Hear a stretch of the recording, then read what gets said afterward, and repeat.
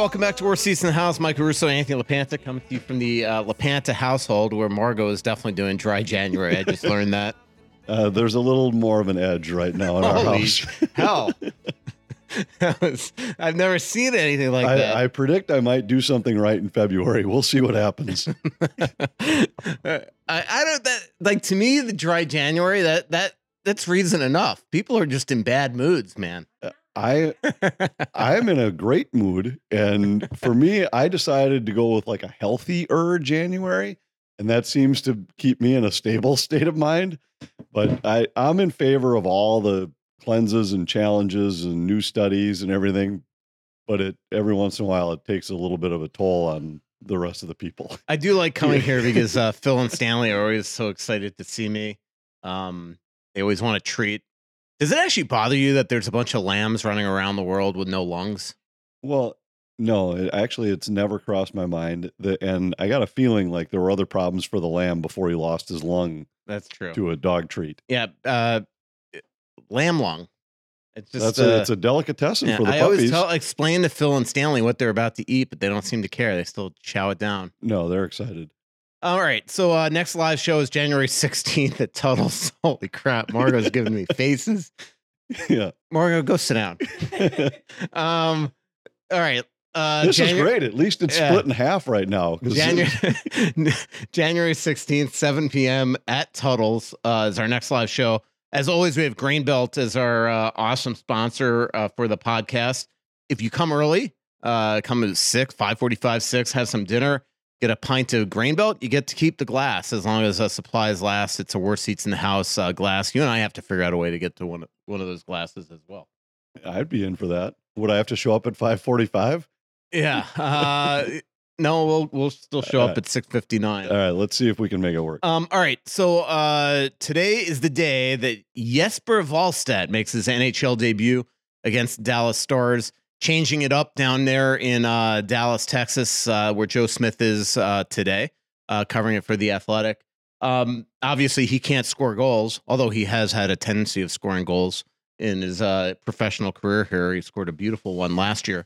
Can't get on the power play, but sometimes you just need to change it up, and maybe this provides a bit of a jolt to motivate the team to defend, and also get on the attack and win him his first ever game of what should be a long career. Yeah, I think it's an exciting time for the franchise. Number one, they've been talking about this guy since they drafted him, and goaltending prospects are probably as difficult to accurately judge as any position in sport. But he seems to pass every test as he's gone through it, both physically and mentally and size-wise, all of those things. I think it's an indication of three things, probably. Number one is that Philip Gustafsson isn't quite ready to be back. That's the obvious one. Number two is that they know they can't continue to ride Marc-Andre Fleury every single night. As good as he's been during this stretch where he's played every game, you know that by continuing to play him right now, eventually you're going to hit the night where he just doesn't have it. But more importantly, you might wear him out for later in the season when you need him to be able to play, even if it's not every other night, maybe every other game where it's every third or fourth day. And then the third thing is that I also think it shows you just the importance they feel that this little stretch is right now for their season. The season's hanging in the balance right now, and they don't have much margin for error. Nothing against Zane McIntyre, but the guy hasn't played in the NHL in 6 years. A solid guy to have in your organization as a backup, but they couldn't right now in this spot put a game like this on his shoulders. I think this just shows you that they're looking at tonight in Dallas and then the back-to-backs at home where Wallstedt would have to play one of the two. These games are critical right now as this team tries to hang on and continue to at least stay within striking distance until the time they get the rest of their guys back. Yeah, I do get the impression that Gustafsson is getting closer. But if if they thought he could play one of the two this weekend, no way. Then you play Fleury tonight and you and you fight your way to that point. I think right now this just tells you that it's at least next week and that road trip before Gustafsson's ready. I think sometimes the way the Wild announce injuries when they're when they announce week to week, people sometimes think that's 8 weeks, and the way the Wild week to week is a 1 to 2 week injury, like the Kaprizov. Just means it's more than the next 3 days. Yeah, that's their verbiage. So, Volstead will get the start. He started in Dallas last season in the preseason and won a game there. And as usual in home games in the exhibition season, the home team usually plays a requisite lineup. And he reminded us that he played a lot of these Dallas players. So he'll get his NHL debut. It is interesting. Like Flower obviously has played well, but man, wouldn't you like to know how that game would have ended the other night if he doesn't give up that leaky second goal? Like you can't blame him because he made some unbelievable saves before that. Right. But that's just a goal that's got to be stopped, right? It does, and there's just no margin for error right now with how little the team is able to score. And I thought that night the game changed when Dallas scored the shorthanded goal in the first period. Minnesota was all over them at the start of the game. Loved the start. They just couldn't score. And then all of a sudden they give up the shorthanded goal, and it was just a sag. They had 10 shots on goal over the last 40 minutes. So it's hard to look at one bad goal given up by your goalie and say that if that one doesn't go in, it's different. But the truth is, it was one of the few times this season that I felt like the team didn't respond very well to adversity. And you got to give Dallas some credit for it. I think Dallas's defensive core was really good. It was really hard to get to the middle of the ice for Minnesota without Heiskanen too. And I think it was a team playing in front of a goaltender where they felt like we got to commit to defending tonight in front of this guy who hasn't played in the NHL in a year, had only played 3 games in the NHL in his life. Murray made some huge saves early in the game, but then he really wasn't tested the rest of the way. And Tyler Seguin said that after the game. And I know that, the wise guys out there and wise women out there were responding to the headline of my tweet like, oh, unless Volstead can score tonight. But that is my point, is that a lot of times when you throw a young goalie in there like a Matt Murray or Jesper Volstead, that essentially says to the guys, we got to protect this guy. We got to defend and start from that point. And I do think that one reason why this team is struggling right now is because of the lack of the Spurgeons and the Brodins right now, less so than Kaprizov. Like they cannot get out of their zone cleanly and get on the attack. And I think that is why their 5-on-5 scoring right now has been abysmal the last 6 games, is that this was a good 5-on-5 team for most of the year. And right now, they just really, other than Faber, they just do not get out of their zone without a chip off the glass or it's just nothing's clean up the ice right now. Well, and that was one of the things that Hines stressed when he got here was we're going to make it so it's easier, more organized, more structured to make it easier to get out of the zone. And it was such a huge difference for those first few games. And then you're right, all of a sudden you start to lose guys that are as efficient as anybody in the league at getting pucks going the other direction. And they have struggled. And it's incredible how disorganized you can look when you can't complete a pass. Yeah. And it isn't because the structure is any different. It's just that you can't execute. And I thought it was the Tampa game where it felt like they completed the first pass and the second pass. If they were 15% on that in the game, I'd be surprised. How many of them were in skates, heel of the stick, just out of reach. And now it looks like everybody's out of whack. Well, they are, because they're expecting that next pass to be made. And when it isn't, people aren't in the right spot. Yeah. And that's when you start to really look slow and things like that. We've seen the best of Boldy and Rossi the last couple of games, and we've seen the worst of them. And that's, I think, sort of the next step in each of their careers is to just find that consistency, right? 2 games against Tampa Bay, both of them were terrible. Johansson, Boldy, and Rossi didn't even have a shot on goal. Rossi and Boldy had 1 shot attempt each. Then they go to Columbus, and they're just absolutely dominant. Boldy, 7 shots on goal, 3-point game, including 2 goals.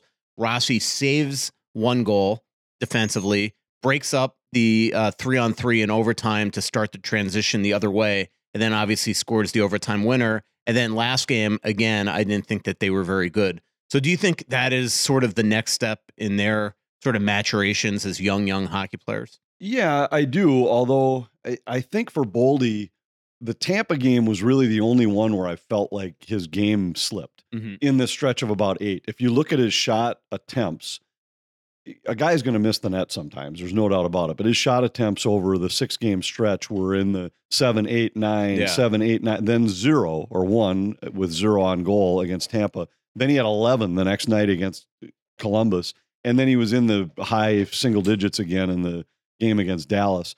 I thought his game still looked aggressive and assertive. He just couldn't get pucks through and get them on net. And Dallas blocked a lot of shots. And that's where I was saying, I think you got to give Dallas a little credit for that.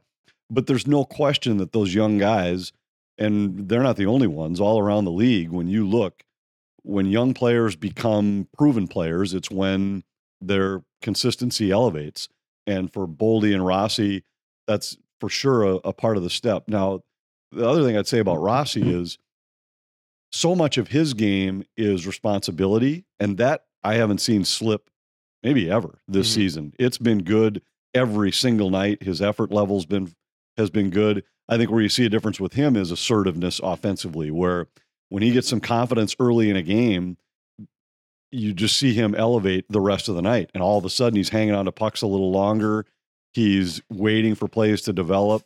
And when he's been knocked off a couple pucks early, he tends to get a little jittery offensively. But Boldy's game is more just the offensive end. So I think it becomes a little more visible. Our newest sponsor is Livia Weight Control Centers. I'll tell you a little bit more about them in a little bit. Anthony, the Wild are 3-5 inside the division. Haven't played a ton of division games, but they're 0-5 against Winnipeg, Dallas, and Colorado. I know how much you think that the Wild are top three in this division at the end of the day if they're a healthy team and the normal team. Does that concern you that they just are not playing well against these teams? It's not. I mean, they are just not playing well in any of these games. But here, I think what the thing you have to remember, and I saw a couple of people that had posted tweets to, does LaPanta still say the Wild are third in the division? Well, in hindsight, it's easy to look at standings now and say, what an idiot who thinks this team's the third best in the division. At the beginning of the season, I thought they were the third best team in the division. I believe when healthy, talent-wise, their roster is still the third best in the division. Nobody would bet on this right now and say they're going to finish third. The three teams that have separated themselves have banked so many points that it's going to be almost impossible to catch them. And so you're asking two different questions, I think. Isn't it crazy, just real quick to interrupt you, that the Wild could have pulled within, I think, four of Winnipeg, and they're 20 points behind them right now. Right. And that's crazy. It is. And that was a week ago. Yeah. And a week and a half. And so they happen to catch these teams. What really is going to be tough for the Wild is that early in the season, when they were healthy, and then even during that streak where they were playing really well under Hines, they weren't seeing any divisional teams. And so now all of a sudden they happen to catch Winnipeg twice and Dallas twice when they are at their absolute worst spot ever with their roster in terms of health. Terrible timing to catch the two teams that really were the two that you felt were maybe the bubble-ish teams, the 2, 3, 4 type teams in the division behind Colorado.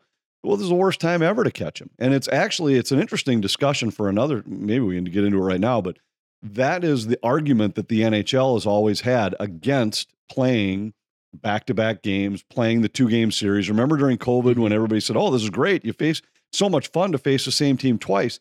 Well, the argument against has always been, what if you go face Edmonton twice and it happens to be when Connor McDavid's out and you play him twice in 4 days and now you never face him that season. Your fans never see him if it was the 2 games here. Well, this is an indication of how dangerous that is. You put a team like Minnesota, hey, here are your 2 games head-to-head against your rival, the team you're battling in your division, Winnipeg, and because you play them on 2 days in a row when you happen to be missing 7 guys, those are your only 2 shots at them. Yeah, I was just thinking that the other day when Winnipeg is trying to become number 1 in the NHL and they're going to San Jose and Anaheim. Right. The Wild still haven't played those teams. Haven't played them. So now one team's minus 90 in goal differential. The other team's like minus 40. And that's where I was going to go with the second part of this is so now, yes, the Wild are struggling within the division, but it's all been against the elite. Yeah. They haven't played Arizona yet. They haven't played, and I know Arizona's record's good, but we all know that the difference are the 3 teams at the top. Their only divisional games have been there. So they've seen the Blues once. They haven't seen Chicago, Nashville. Yeah, they saw Chicago once. They beat the crap out of St. Nashville. Louis once, Nashville once. So they got all those games left against those teams. Wouldn't you like to play teams. Chicago now without Bedard? Exactly. So now, and then you haven't played San Jose and Anaheim yet. So they've got a lot of games left against the teams that are below them in the standings, and they've got a shot but they have to be able to make hay against those teams when they do. I just think right now it's unfortunate. You're in a stretch of, what is it, over a 6-game period, you've got 2 with Winnipeg and 2 with Dallas, and you happen to be playing them when you're in your most crippled state as a roster. That's unfortunate because you'd like to see how you measure up against those teams with everything, with all your weapons, and then just see, are you good enough or not? Yeah. I will say this. I'll be interested to see how they play against Arizona this weekend, especially after a second of a back-to-back, after playing a very hard playing Philadelphia Flyers team the night before. Because I watched Arizona last night against Boston. They're a good team. They are a good team.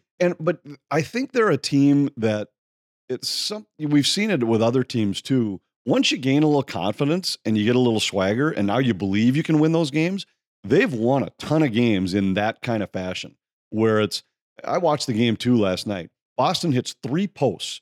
Charlie Coyle hits one late in regulation. Pasternak hits one on a breakaway in the overtime. They both hit posts, and then Arizona goes down and scores on the Boston goaltender gets hurt. They bring in another guy. The first shot he faces beats him in the overtime. I mean, when have we seen Charlie Coyle hit a post in overtime before? Never. But, and then a minute later, was it Payarvi that scored and ended the Wild season? Yes. Who was that against the Blues? It was Payarvi. Yeah, it was. I'm just saying that we saw it with the Wild a couple of years ago where they just had that magic going, and it just felt like somehow, some way they were going to find a way. And I think that's what Arizona's got going a little bit right now, where I think they just, no matter what's going on in the game, they've got a little magic right now, and good for them. It isn't, but any one of those pucks goes in if you're not on the kind of roll they're on right now. And then we'll see. I'm still not buying that they are what their record says they are, but we'll see. We're halfway through the season now. See Dumba and Coyle get into it last night? I did. That was fun. All right. I mentioned Livea weight control centers, and there's 9 in the Twin Cities that you could choose from. I highly, highly recommend them. This is a new year, and so it's time for you to choose you. If you've tried every which way to lose weight and just haven't seen the results you want, I'd like to introduce you to the Livea Way. The Livea Way is a personalized one-on-one approach to help you not only lose weight, but also boost your self-confidence and guide you to a healthier and happier version of yourself.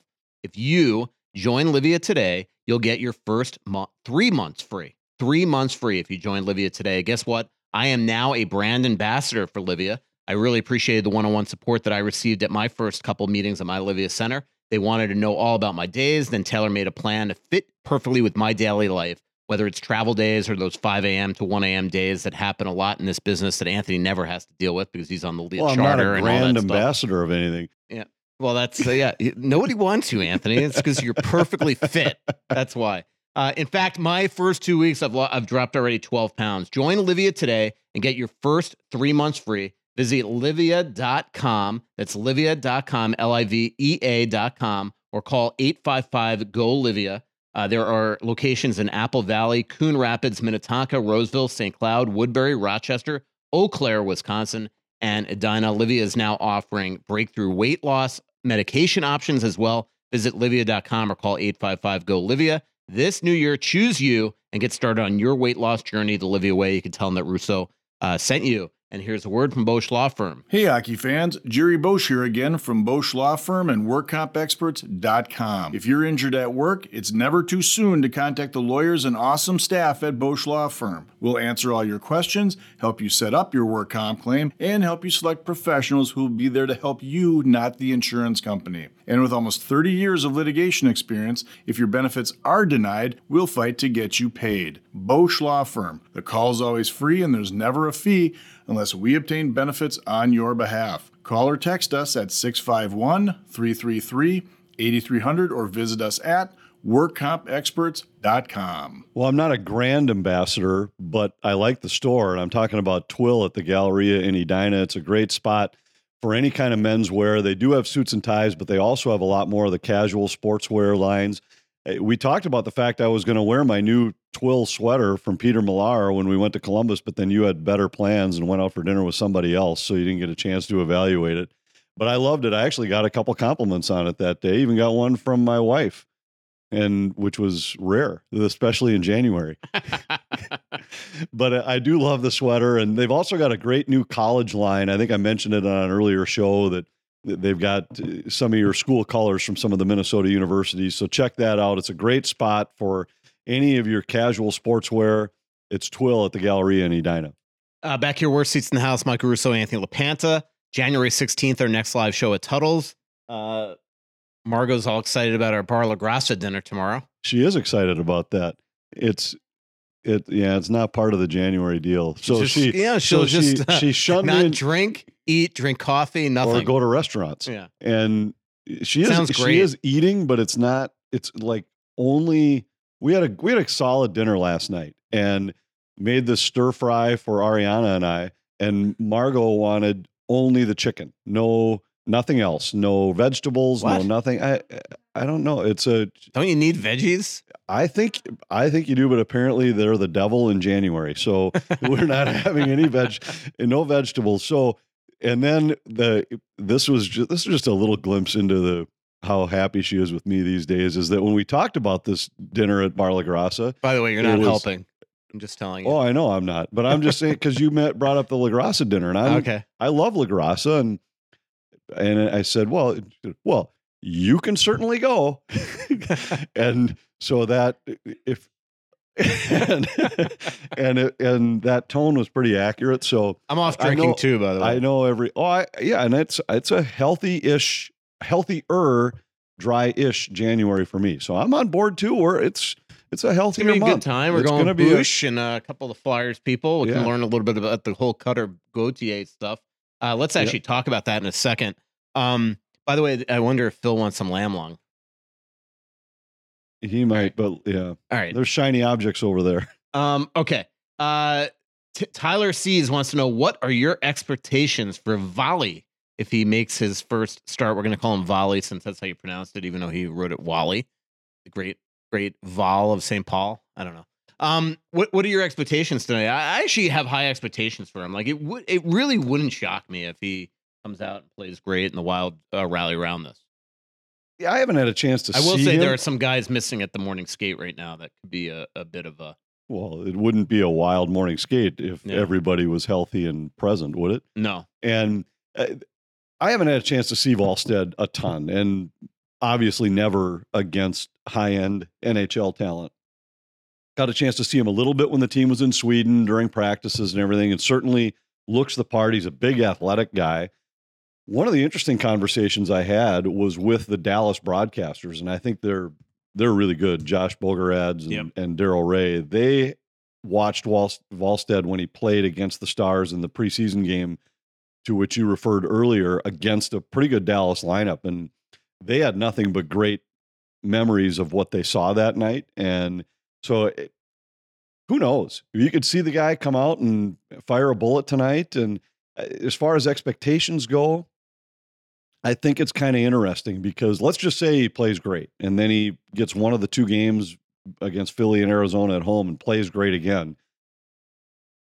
Truth is that once Gustafson's healthy, he's going back to Iowa no matter what happens this week. Mm-hmm. They're not going to keep him up here and get rid of Marc-Andre Fleury or Philip Gustafson. They're just not. And they're not going to carry three goaltenders. So he'll probably get two games up here, go back to Iowa, but it'll be really interesting to at least get a glimpse of what the future of the Wild might hold. We've been talking so much about how much fun it is to watch. And I think I mentioned it a couple shows ago that this young core for Minnesota is different than the previous young core that came up and turned out to be all really good NHL players and part of a really good run where the Wild were in the playoffs every year. But now we're looking at guys that have a chance to be superstars. Boldy, Rossi, Faber. There was all the talk about those three on the ice together for the game winner in Columbus. And now I think you add Wallstead to that, where you've got a goaltender, a defenseman, a center, and a winger that are all at this point in their career, this young age. You might be looking at the backbone of the Wild for the next 8-10 years with those four guys. Absolutely. And that's why I can't wait to see guys like Urov show up and players like that. Maybe we'll get to see a Damon Hunt play well. Ed Asner goes, what would the Wild hypothetically have to do to get Trevor Zegras out of Anaheim and afford him? If they afforded him, they would not have any interest in him. I can promise you that. But let's talk a little bit about that. The guy's name was Ed Asner? Yeah, that's his name on Twitter. His name is actually Stingy Mark. But I like Ed Asner. I don't think it's the real Ed Asner. Mr. Grant? Yeah. But yeah, the Wild don't have any interest in Zegras. But let's talk about the Jamie Drysdale and Cutter Gauthier trade. Wow, that was out of the blue. And to recap, Cutter Gauthier last May essentially told the Philadelphia Flyers, after saying he was born to be a Flyer, that he had no interest in signing with them. That is the reports that are coming out. There was another report by our Kevin Kurz, who we are going with Margo Tabar LaGrassa. Imagine this: John LeClair, I mean, Flyers legend, and Patrick Sharp, one of the classiest players that have ever played the game for the Flyers, that absolutely loved, go to BC, and he wouldn't not meet with them. So that was the beginning of the end. Didn't Keith Jones go to Sweden to talk to him during the World then they Juniors? tried to get him at the World Juniors, and then get meetings there. So Briere and Keith Jones said enough. So what they did is, I think, which was shocking to, in a league where people like to leak, especially as the cobweb spreads out, and a GM calls a GM, and then the GM starts talking to the assistant GM, and the assistant GM and the GM start talking to scouts. What do you think of this guy? All of a sudden, it usually gets out that the player is up for grabs. This one was kept completely secret, I think, for a couple reasons. I think that if you were going to trade a 5th overall pick like Cutter Gauthier, you identified a specific amount of prospects and probably a very small amount of prospects that you would be interested in. And then you're only negotiating with those teams. So it's not like 31 teams knew that Cutter Gauthier was available. There might have been 2, 3, 4 max. And one, they picked a great partner in Anaheim because Pat Verbeek doesn't say anything to the media and things like that. But this was a 5th overall pick for a 6th overall pick in Jamie Drysdale. A lot of people have asked me on Twitter, were the Wild in on this with their, quote unquote, alleged deep prospect pool? The Wild don't have anybody in their organization other than Brock Faber that is Jamie Drysdale. Drysdale is a 6th overall pick. This is not Carson Lambos. This isn't Jack Pirrett. This isn't Damon Hunt. This isn't Ryan O'Rourke. To get Cutter Gauthier, they wanted a top echelon puck moving defenseman, and that clearly was Jamie Drysdale. So even if the Wild got a call, I don't think they would have been able to beat this package of Drysdale on a second for him. And it's a great move, and we're going to see Jamie Drysdale on the ice in XL Energy Center in a couple days. And it could end up being one of the rare trades that's it's good for both sides, right, because it's a fresh start. The Drysdale situation was interesting in Anaheim because contract dispute. Well, he first missed 74 games last year. He got hurt early in the season and then missed the last 74 games. Then he held out, which I don't think the organization was real happy about this deal. The guys played a season and then 8 games of a second season and holds out. He shows up at camp the last day of camp and winds up getting hurt again and missing 25 games or 30 games to start this season.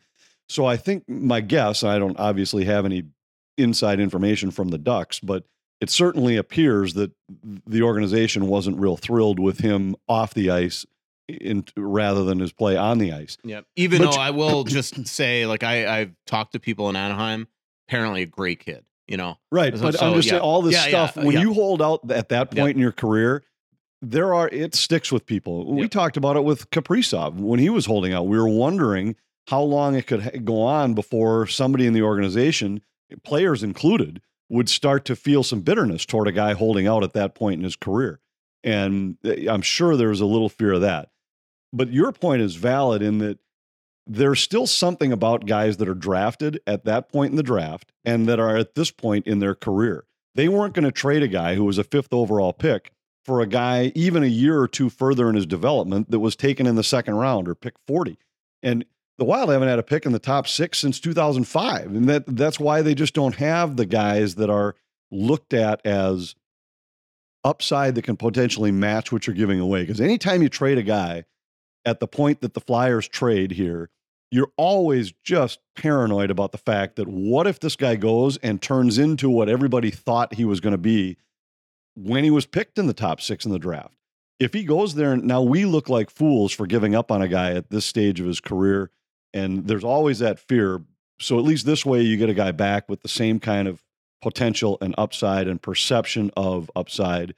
And now we'll see what happens. Drysdale has really shown flashes of being a terrific player. I'm anxious to see him with the Flyers this weekend. Joey asks, do you see Johansson or Merrill being buyout candidates this summer? Seems like their games have fallen off a cliff. I don't think. I mean, you still get Marcus Johansson back at $2 million. That's a good, and we're starting to see him playing much better. He's still a guy that could get that puck up the ice. Obviously scored the huge tying goal the other night in Columbus. I don't see that. Merrill is, I would think, is either, if, I haven't crunched the numbers, but it's not going to be expensive.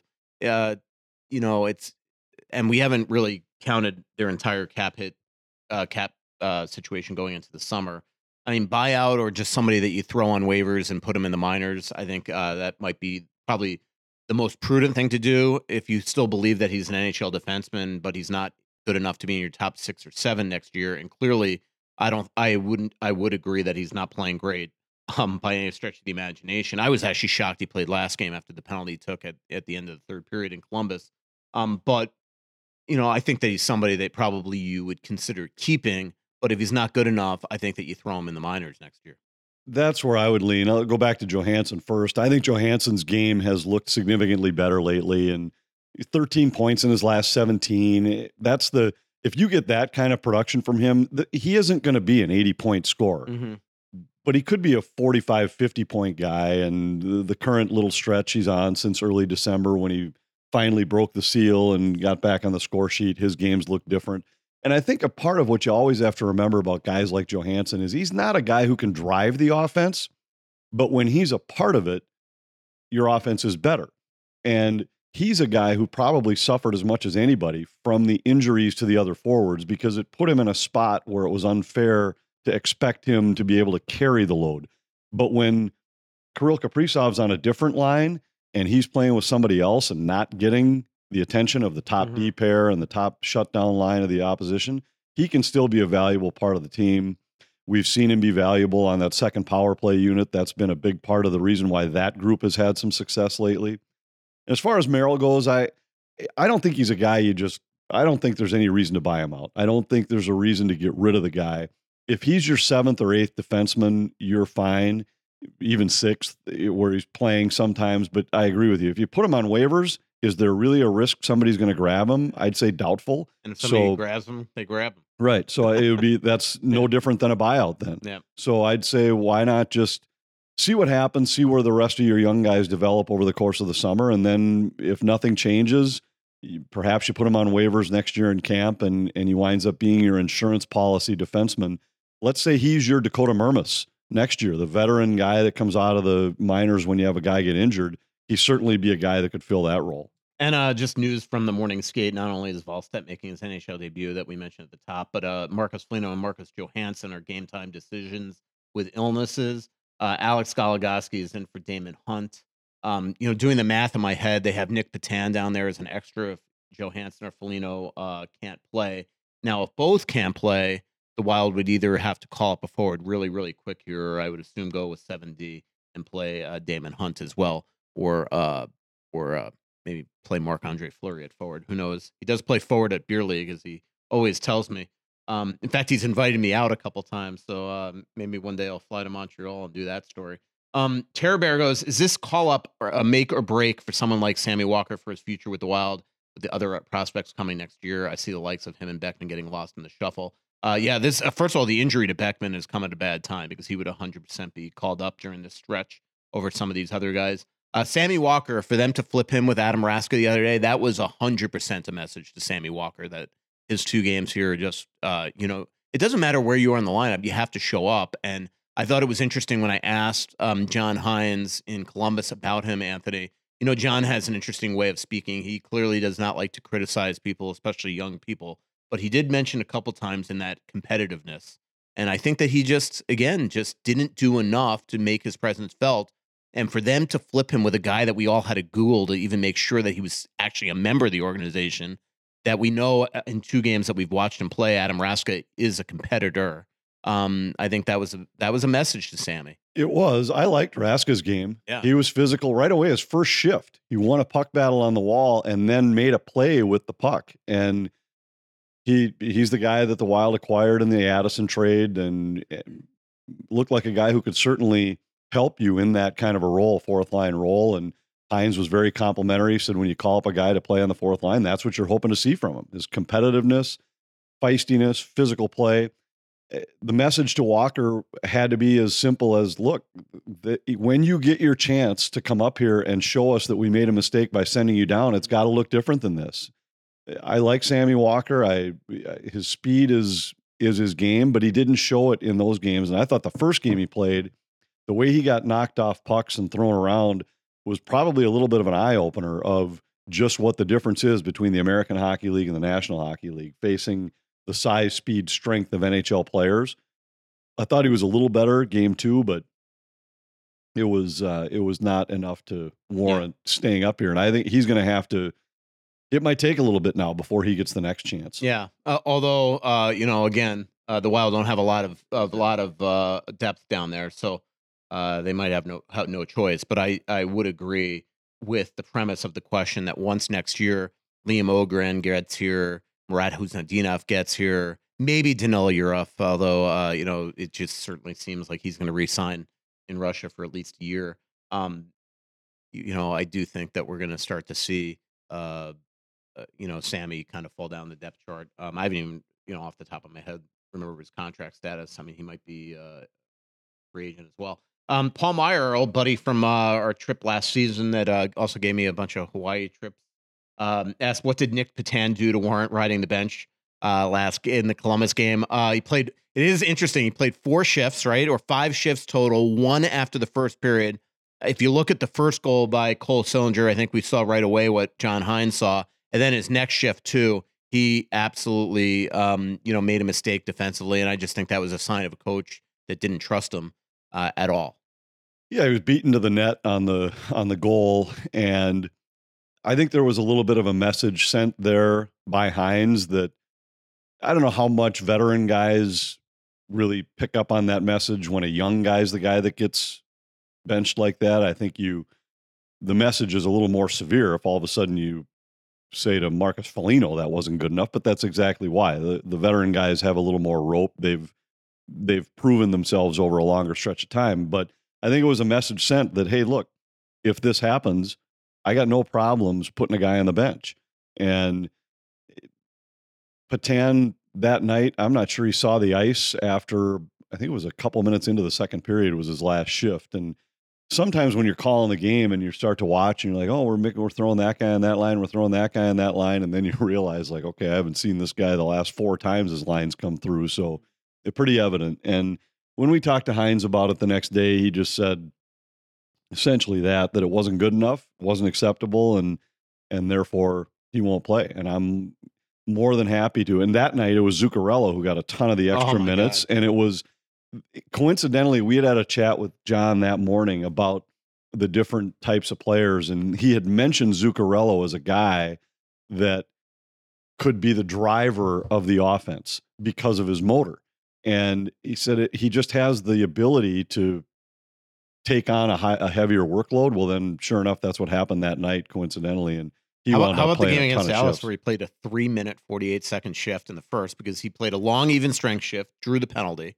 Then the power play, he was right out there with the number 1 unit. Then drew the second power play and was on there for 5-on-3. And then the next, it was just crazy. I'm like, I could not wait. But he has that ability to.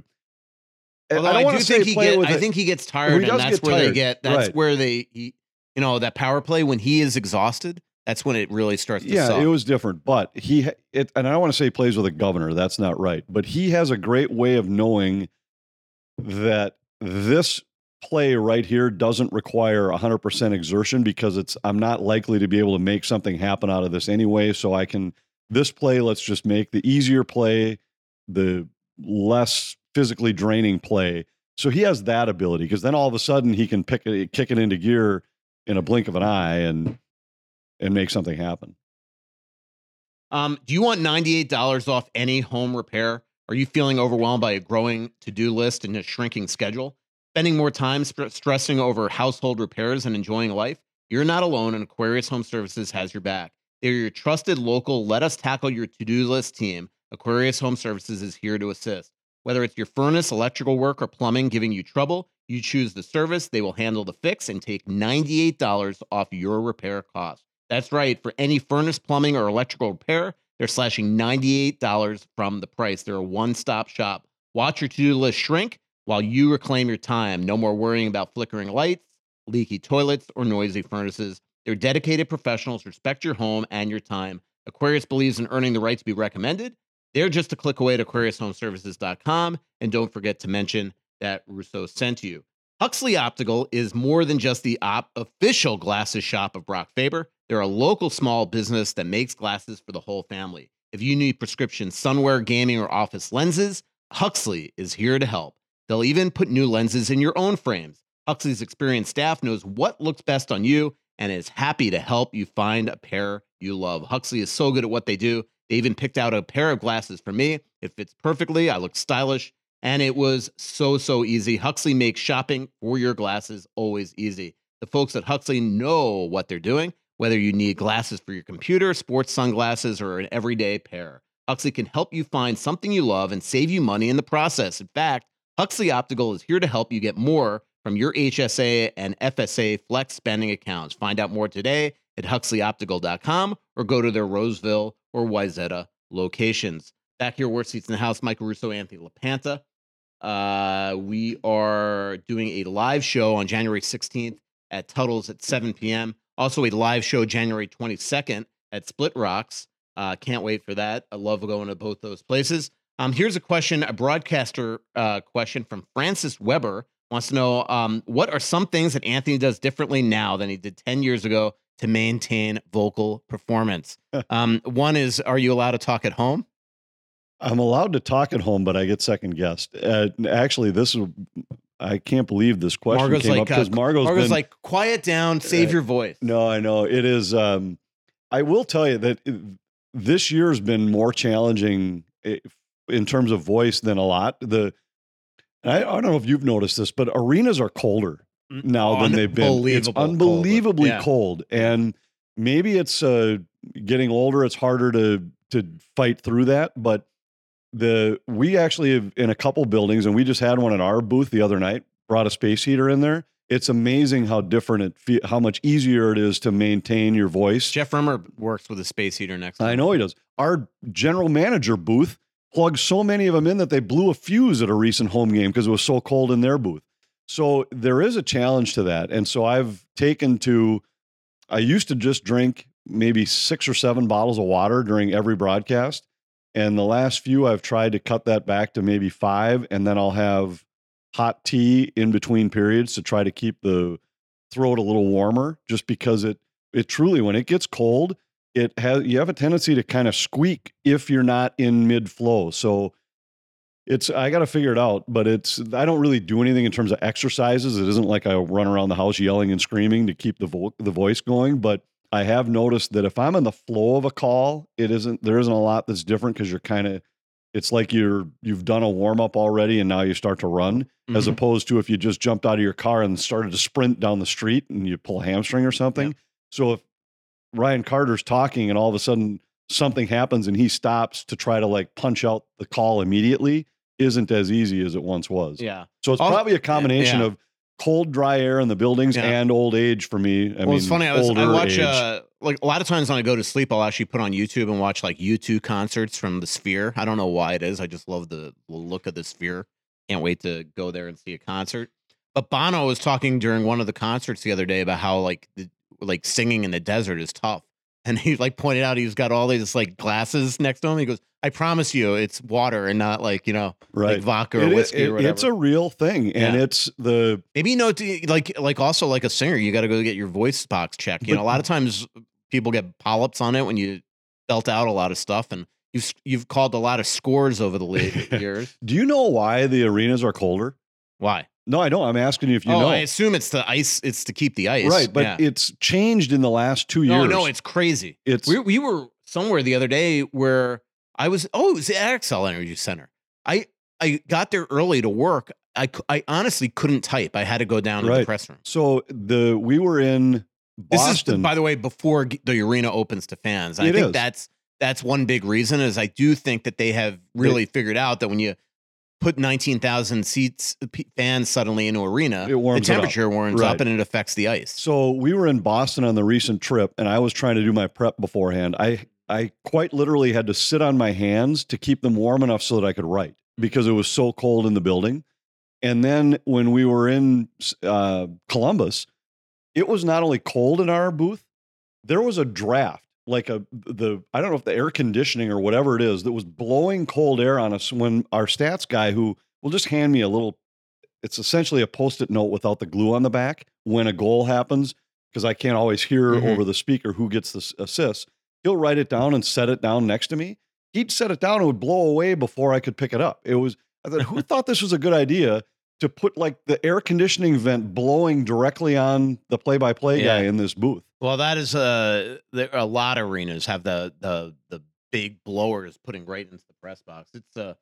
It's between the speakers and the blowers, I think we're all like, when we're like 70, you're not going to be able to do anything. You're not going to hear. We sound like a couple like old codgers, like the Muppet judges are here, like complaining about this because it is all relative. Like it wouldn't be a Russo podcast if I didn't whine about something. But there are a few exceptions. Like we were in Winnipeg when we went up there just before the new year, and it's comfortable in their press box. So some have figured it out, ways to keep it a comfortable temperature in the press box. That's because they only get 11,000 people a game. Well, that's true. And they just put girders wherever they want to make sure that you hoist the press box. Yeah.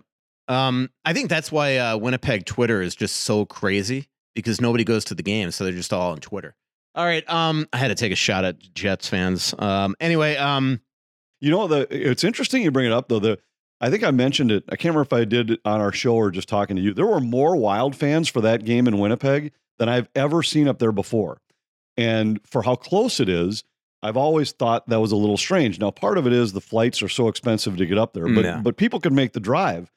But the arena's small, and tickets were always so hard to come by. I talked to at least 3 or 4 Wild fans that said this was the first time I ever looked online and could get tickets at a decent price. It used to be that Jets fans would come here because it was the only way they could see a game. Right. And it's not because they have a bigger fan base. They have the smallest arena in the league besides the fake one in Arizona.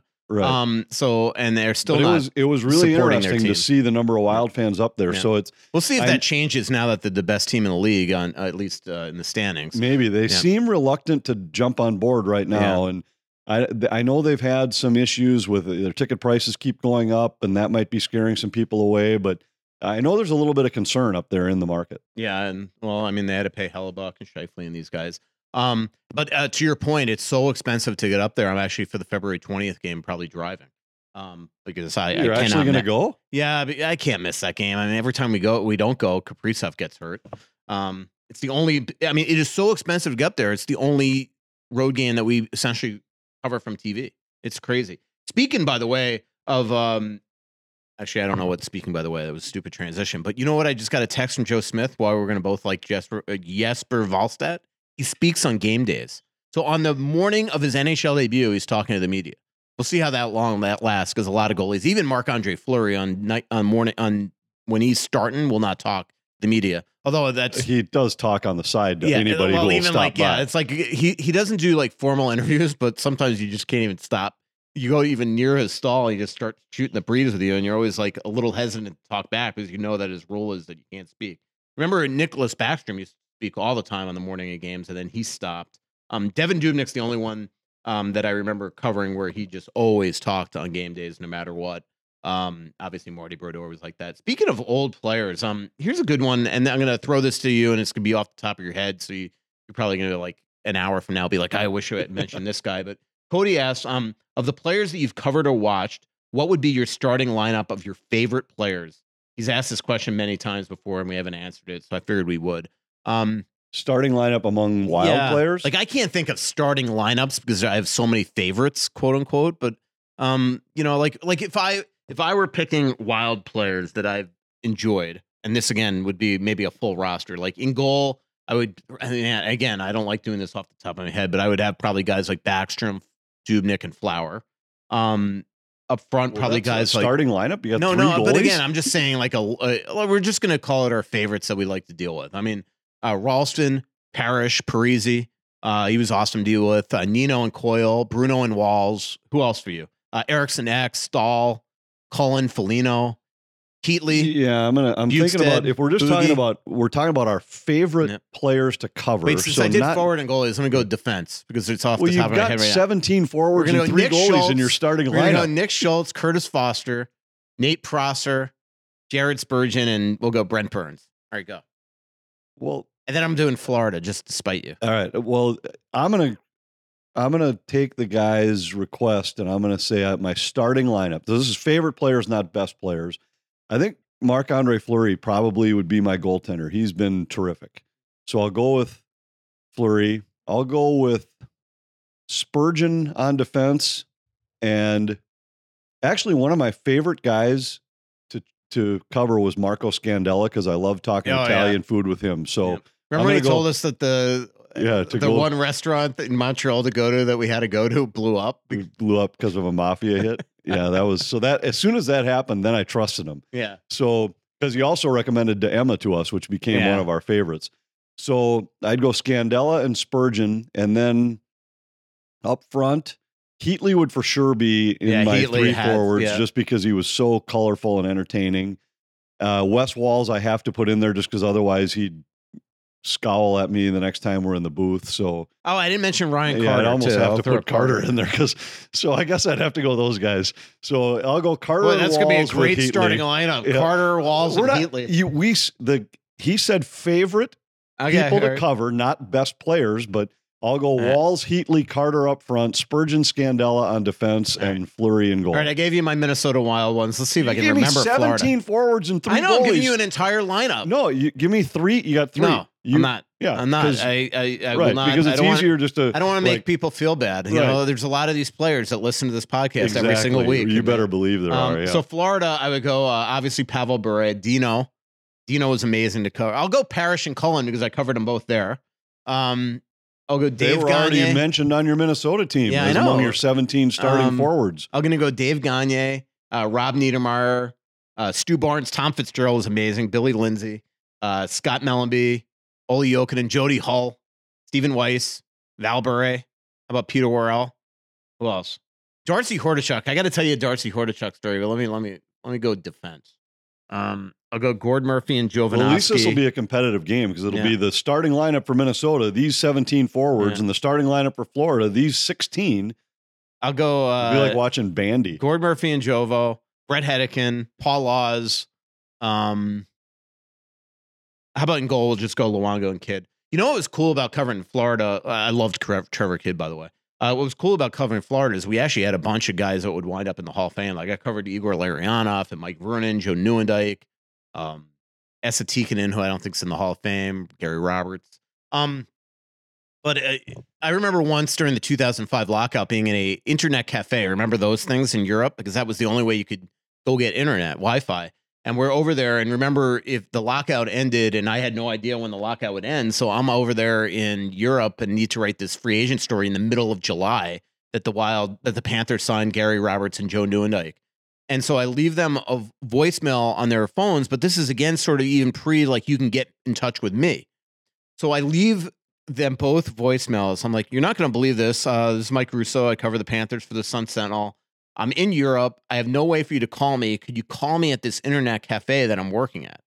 And all of a sudden, I'm sitting there working like about 30 minutes later, and I hear this like loud voice from the front of a guy speaking in Italian. I'm in Rome. And the guy's like, is there a Michael Russo here? And I'm like, yeah. And he goes, is that Joe Nieuwendyk on the phone for you? And I go over there and I interviewed Joe Nieuwendyk at the counter of this internet cafe in Rome. It was hilarious. Let me tell you this Darcy Hordichuk story. So it's one of the years where Rick Dudley is the coach and the GM. So it would have been the year that they fired Mike Keenan. And eventually John Torchetti actually took over as interim coach for that team. But we're on a long road trip out west in Western Canada, and the trip ended in Edmonton. And I asked at the beginning of this road trip in Vancouver, I asked Rick Dudley if I could fly home with the team, because back then it was like 1 a.m. essentially that the game would end, and I would not be able to get quotes, and I'd file at the gun at the Sun Sentinel because it was 1:30 in the morning Eastern time. And I'm like, there's no reason for me to stay and take my commercial flight. So he goes to me at the beginning of the road trip, yes. They go on this long road trip, don't win a game. They get smoked in Edmonton. And Rick Dudley has now forgotten the fact that I'm on the team bus and plane flying home on their charter.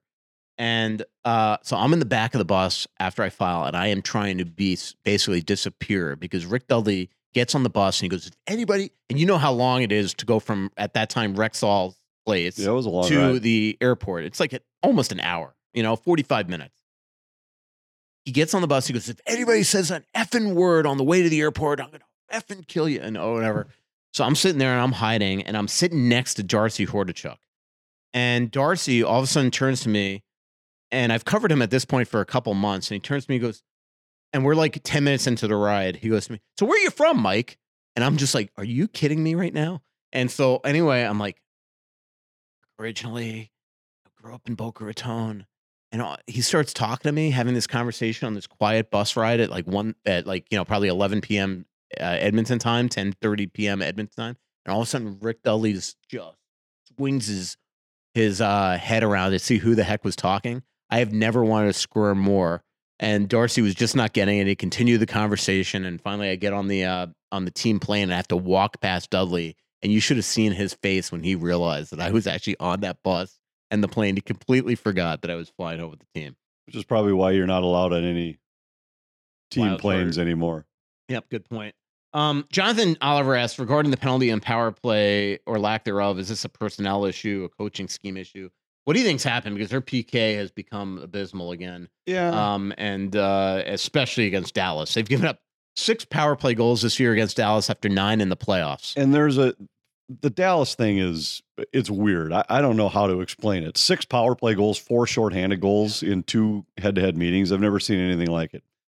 But we've been studying this a lot over the course of the season. And I think that there's a perception out there that the power play and penalty kill have been a mess to this point of this question, either structure-wise or personnel-wise. And the truth of the matter is, statistically, their save percentage and shooting percentage are the story. If you look at their power play, and I know that Wild fans are convinced and have been forever that the Wild are the only team in the league that doesn't shoot the puck enough on the power play. If you look at shots on goal per 2 minutes of power play time, the Wild are number 2 in the NHL. They get more shots on goal per second of power play time than every team but one in the NHL. In terms of high danger chances on the power play, they're 5th. High danger chances per 2 minutes of power play time. The difference is their shooting percentage is 25th. On the penalty kill, their shots on goal against per 2 minutes is 5th. High danger chances against, 5th. Save percentage, 24th. That's the story. It has nothing to do with the way that they kill it, the way that they attack on the power play. They generate plenty of shots. They generate plenty of chances. They limit shots. They limit chances. This year, they just haven't gotten the saves they need, and they haven't gotten the finish they need. 25th in shooting percentage, 24th in save percentage. That's the story. And it really isn't any more complicated than that. So you could say that, well, their shooting percentage is down because all their shots are from the perimeter, but that's not the case. Their high danger chances are 5th most in the league on the power play. And you could say that they give up too many. It isn't. They give up the 5th fewest in the league. This year, it's just, at least to this point, they haven't had the finish. They haven't had the saves. And part of the finish is that they haven't had their full lineup a lot this season. So I think that has something to do with it too. Yeah. But we'll see if it continues over the course of the year. I actually like the way their power play has looked lately. And other than the Dallas game, it had come through at a pretty good clip. It had been 28% over the previous 9 games. They're going to have it from here to the finish, because you are not going to be able to put together the kind of run they need in the second half without a power play that's helping you out. Absolutely. Johnson from Wisconsin, and this will be one of our final questions. Is there a Nino trade to be had out there, an offensive-minded player who's fallen out of favor with the team that drafted him and is disappointed in the results? I wonder when GMBG starts the deadline dealing, because I see Duhaime, JoJo, Maroon, and Bogo as prime candidates. I don't see them trading Johansson. The other guys are group 3s, so they make sense. As far as a Nino trade, I mean, remember, Nino was making $5 million. That's part of the reason why he was traded. Is that Paul Fenton wanted to get out of that contract and do it. They, took back Victor Took on Rask. as bad a contract. Yeah. But that was probably why. Remember, at that point, Nino was downgraded into the lineup and things like that. Billy G. Wild fan asked, do we have an answer on the Europe and his situation yet? No, he could re-sign still in Russia. Another. Here's a good final question. Is Ariana still here? She's going to love this question. Natron asks, based on his social media posts and restaurant discussions on the podcast, I'm wondering, who'll love this question too? Kevin Gorg and Dan Myers. I'm wondering if LaPanta ever eats lowbrow food, like maybe a Cheeto or a Sloppy Joe or something. Well, I will eat lowbrow food, that's for sure. And I guess by lowbrow, I don't eat fast food. I will say that. I can't even, I shouldn't say I can't remember. We stopped eating fast food when Vinny was 6 months old and really cut it out of our life. Now, the Wild Media crew made me try In-N-Out Burger a couple times, and I went there once with Gorg and Dan, and honestly, I thought it was terrible. I did too. I thought there's nothing special about it. Yeah. I'll have a burger. I guess that's what I would say. It's not that I thought it was terrible. I'm just it's why? No different than any other. Yeah, no different than any other fast food burger I've ever had in my life. I also made them promise, because we went in Anaheim by your hotel there, the West and the Costa Mesa. There's an In-N-Out on that main drag. And I said, I will go as long as I don't have to wait. That was my goal. I'm not waiting on 1,000 car drive-through line. And so they had to order ahead, and we did that. We had probably 3 or 4 trips out there where they took the media bus like a half hour out of our way so that these guys could go to In-N-Out Burger. I was like, we won't go 4 minutes out of the way so I can go to Starbucks, but we'll drive a half an hour to go to In-N-Out Burger. And they all it's different. So I don't eat fast food. I'm more than happy. Like, not every meal we eat is at a great steakhouse or seafood place on the road. I'm fine with a sports bar burger every once in a while. I don't eat many French fries. I don't really remember the last time I had Cheetos, but I am a salty guy, so I like salt as I brought you to my cigar club a couple of weeks ago. You didn't have any Cheetos there? No, I didn't have any Cheetos. I had some cashews. I do like... They even have Fritos at that cigar club. And I love bourbon, and with it, I love having something salty. So my weakness is not sweets, it's more saltiness. So I'll love to, if I'm having cocktails, to have pretzels or nuts with them I can't stop eating them. So I do eat, if that counts as lowbrow food, I will eat lowbrow food from time to time. I do. The other weakness I would have would be for pizza, and we don't eat a lot of it. And when we do, we build our own at home and usually use cauliflower crust. You chowed down a Black for that. Sheep the other day. I did, and that was the night before the even healthier Margo January. Right, she was so much in a better mood that day. She was happy that night, wasn't she? She was. Hopefully, I know that she left in the part of the middle list, but hopefully she hears the end. All right, fun episode of Worst Seats in the House. Our next live show is 6 days from today at Tuttle's on January 16th, 7 p.m. Again, come on out early. You can get a pint of Grain Belt. I believe also we're going to be giving away the Kaprizov jersey that night, I think. I can't remember. Are you asking me or telling me? I don't know. I probably should know that. But again, you should also know who to ask. Yeah, exactly. Yeah, you I'm sure you didn't even know this stuff was going on. I knew we were giving away pint glasses. Yeah, so if you get a pint of Grain Belt, you get to keep the Worst Seats in the House. January 22nd at Split Rocks is 7 p.m. as well. So come on out to those. Thanks to our awesome sponsors, especially our newest sponsor, Livia Weight Control Centers. And again, this is the Aquarius Home Services studio. Thanks to Livia Weight Control Centers, Bosch Law Firm, Twill and the Edina Galleria, Aquarius Home Services, your local authorized dealer of Connecticut Water Systems, Royal Credit Union, and Huxley Optical. Talk to you January 16th, everybody. So much coming out, there's nothing going in. I know that you feel like you're never gonna win. Oh, but the world won't forgive a winner. Originally, I grew up in Boca Raton.